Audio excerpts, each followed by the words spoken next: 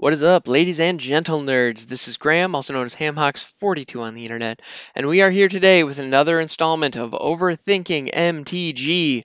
And so we're on the Magic the Gathering, well, Gatherer, the Magic the Gathering database, and I just pressed that random card button, everybody's favorite, and we get Dream Thief. Okay, so this is from Eventide, which, if I'm not mistaken, was in the Lorwyn block. Actually, Lorwyn was the first set to come out after I stopped playing, to give you an idea of times, you know. So I understand for a lot of people, Lorwyn was this thing that was like really, really long ago and just kind of a thing that happened and a piece of the history. But for me, it's actually the beginning of my, yeah, it's the beginning of my rather large blind spot in Magic history. So here we go. Dream Thief.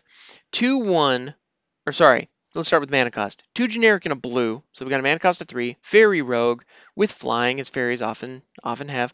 It's a 2-1, so 2-1 for 3. Ugh. And this is a common, so it definitely feels like draft chaff. When Dream Thief comes into play, draw a card if you played another blue spell this turn. Ugh. All right, yeah, no, this is terrible. This is definitely um yeah, no, this is definitely draft chaff for sure, and definitely not something that I want to get early on in the pack. If I'm looking at like my second or third pick in a pack and I'm seriously considering Dream Thief, I'm probably in rough shape. That said, I don't know the limited environment in Eventide. It may have been very good in that set, but I don't feel like the pieces are there. So it does have flying. So it is 2 power in the air. So that's something. I mean, that's not nothing for sure. A 2-1 flyer for 3 is a little expensive, but in limited, depending on the limited environment, there may be a place for it because flyers are valuable. They are incredibly valuable. That said, it only has 1 toughness. So all removals and all flying blockers, well, almost all flying blockers, can knock this thing out of the game. So, okay, so you don't really have a lot going there. And then its secondary ability, like what you're paying extra for, is the ability to draw an extra card, but only if you played another blue spell. So card draw is valuable. Card draw is good, absolutely. But the thing is, like, let's compare Dream Thief with Cloudkin Seer, which was an elemental that came out in M20. It cost 2 generic and a blue for a 2-1 flyer, and when it came into play, you drew a card. Exact same thing, and that is great in limited. It's just so much better. Like, inarguably better. There's no comparison. Because one of the big values is being able to get that 2-1 body on the field on turn 3. However, in this case, with Dream Thief, if you play the thief on turn 3, you're not getting the ability to, you're not drawing a card because you didn't play another blue spell this turn. So it just doesn't work. Yeah, so you need to have at least 4 mana before you can start using this, because you're going to get 4 mana. You have to have at least 4 mana and another blue spell. Now, that blue spell, in a lot of cases, is going to be like some kind of control magic that you're going to want to play at instant speed on your opponent's turn. So that doesn't synergize with this at all. Like, get that completely out of here. Like, if I'm sitting on a counter spell, I need to hope that my opponent tries to play something during my main phase or during combat so that I can counter it, and then in the post-combat main phase, play Dream Thief and draw that card. I mean, that's a lot of hoops to jump through just to draw a single card. Yeah, I can't imagine a situation where that's going to be worth it. I mean, it's going to be limited if anything. If anything, but I would be shocked. That said, it's a common. You know, so draft chaff, it is what it is. I have no doubt there are bulk bins at your local game store that have a few copies of Dream Thief in them. Yeah, guaranteed. Just because I mean, unless they are really good at liquidating their bulk, in which case, well, maybe not. Yeah, because this is bulk, for sure. All right, so let's see. There are a couple of rulings. Let's take a look at that, and then we can dive into the flavor of this thing, because we might find something fun there. All right, so rulings. Dream Thief doesn't check whether you've cast another blue spell until it's entered the battlefield ability resolve. So if Dream Thieves enter the battlefield ability triggers, then you cast a blue instant spell in response, you'll get the bonus. Oh, cool. All right, so one way you could do that is on turn 3, play Dream Thief, and then as that ability is on the stack, hit it with Unsummon, bring it back up to your hand. You've now cast another blue spell, draw a card, then you have the Dream Thief loaded, ready to go again. So again, you're still looking at. So in that case, what you've done is you've added. You've effectively added a kicker to Unsummon, or you've turned Unsummon instead of pay 1, return a creature to its owner's hand, you end up, the net result is spend 4 mana, discard Unsummon, and draw a card. Like, so you've ended up with a really crappy divination. Um, yeah, still not worth it. No, if I'm paying 4 to draw a card, I need to make sure that it's not some kind of Gumby 2-card combo. There's got to be better ways to use this. Um, anyway, so that's ruling number 1. Ruling number 2, and these are both from August of 2008. Although Dream Thief says it looks for another blue spell, there's no requirement that Dream Thief actually be cast as a spell or be blue for this part of its ability to work. For example, if a spell such as Zombify puts Dream Thief directly onto the battlefield, its ability will still check whether you've cast a blue spell this turn, even though you didn't cast Dream Thief itself as a spell. Right, that makes good sense. So as long as you've played, so actually that works with things like Zombify. That would also work with cards like Soul Foundry or Mimic Vat, where you're producing tokens that are copies of something. So if you had Dream Thief on a Mimic Vat, for example, when you imprint something onto a Mimic Vat, what you can do as creatures die, you could then pay 3, tap that, and tap the Mimic Vat, that is, and create a token that is a copy of the creature that was imprinted. So imprinting a Dream Thief on there, all right, there's an opportunity to potentially get something going there, because on a turn when you have 5 mana available, if you counter something of your opponents or if you bounce something of your opponents, you can then at instant speed hit a Mimic Vat or a Soul Foundry and create a token copy of Dream Thief and draw a card. And so then you've got a 2/1 flying blocker down, potentially during their turn, and you draw an extra card. So, you know, there are worse situations. I mean, that's not the greatest value engine, but one of those things, if in a situation in like EDH where something like that matters, there might be a place for this.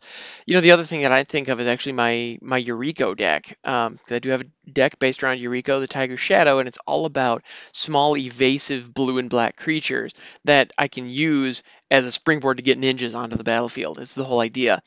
And so I see something like this and see, well, a small blue creature with an enter the battlefield ability with evasion. So it has flying. When it comes into play, I get to draw extra cards potentially. And yeah, so I mean, I guess those are the two big things. But that mana cost of 3 is really off-putting. That really makes me second guess the value of something like this. Well, I mean, not really second guess it. I don't believe it's quite worth the mana cost. If this costs 2, then it would be good. If this costs 2, it would be damn good in draft. It'd be damn good in draft, and there would be some fringe cases where it might be worthwhile in constructed.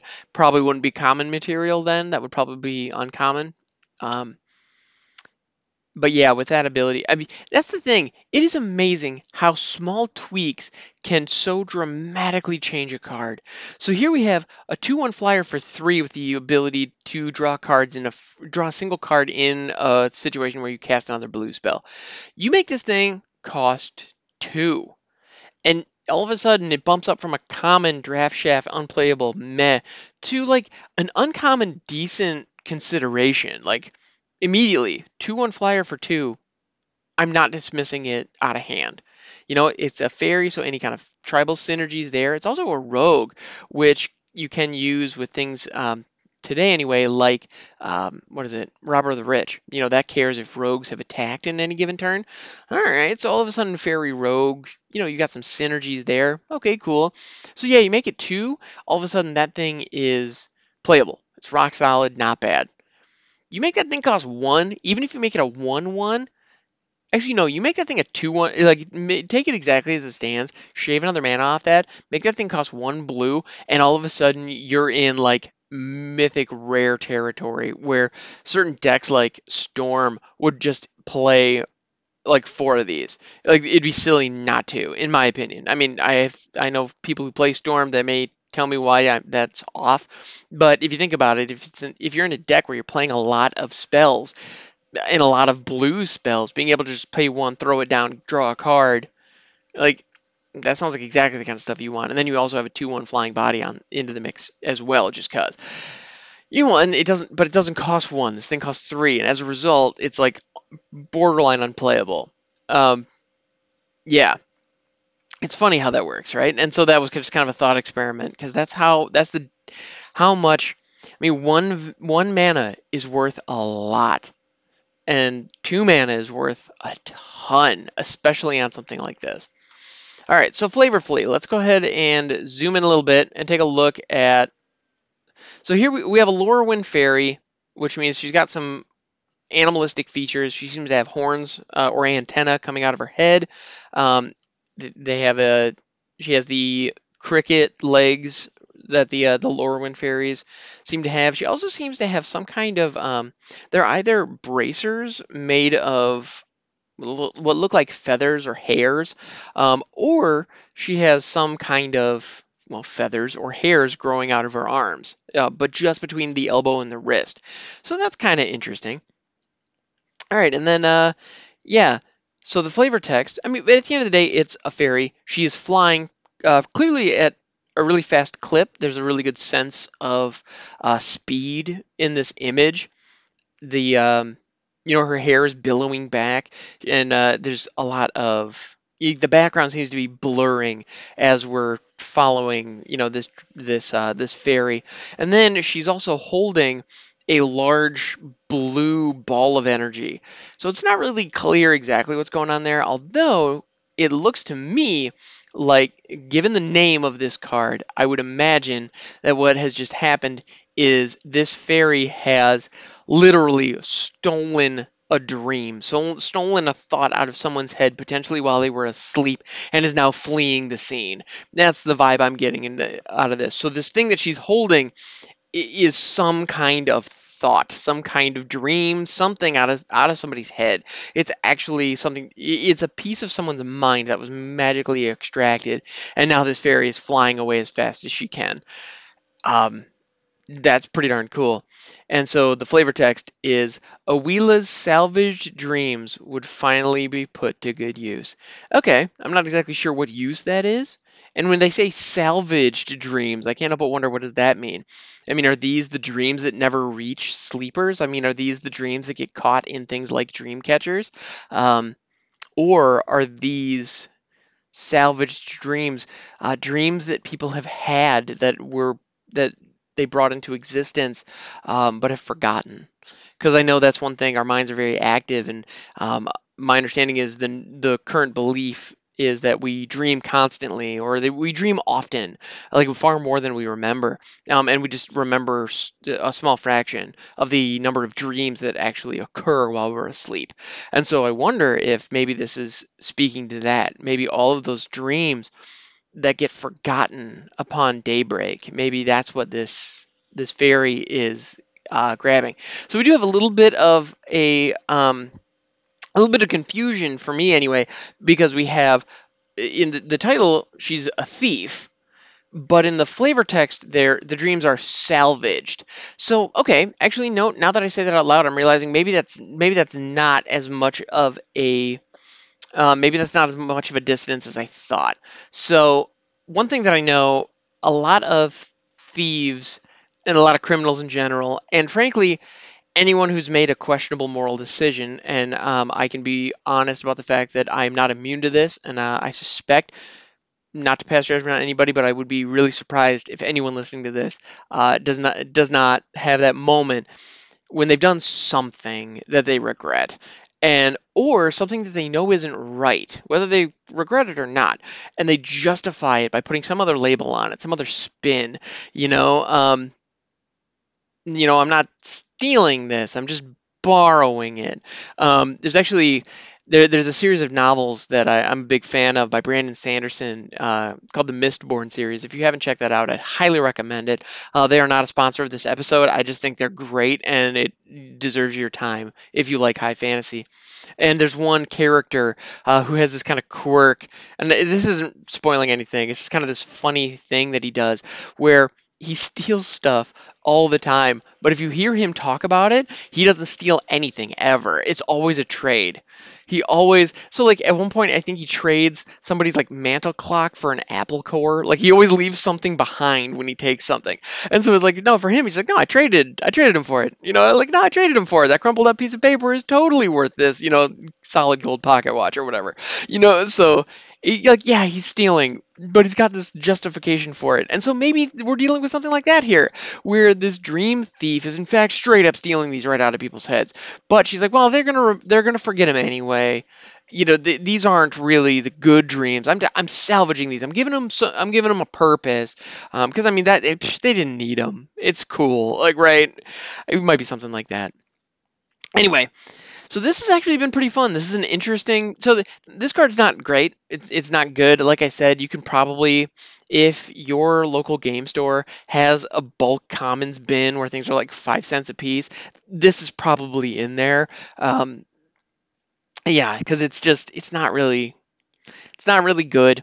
But the flavor text, the creative team told a cool story here. We have an interesting character in Awila. And actually, and now I'm curious if Awila was I'm not familiar. Again, this was part of the blind spot in my history. I'm not sure who Awila was, if that was a named character in Lorwyn, if that was a meaningful fairy at the time, but I definitely want to check that out. Anyway, this has been a lot of fun, guys. And plugs. I stream over on Twitch, twitch.tv/hamhocks42. This podcast, Overthinking MTG, is available on YouTube as well as your favorite podcasting app. So thank you so much for checking it out wherever you are. I really appreciate it. It means a lot. So yeah, if you wouldn't mind actually hitting that subscribe button, the follow button, the like button, whatever feedback mechanism there is on your application of choice, and just tell a friend, because if you're having fun, I would love for other folks to have fun as well. It means a lot. Thanks so much for coming out, and I will catch you next time.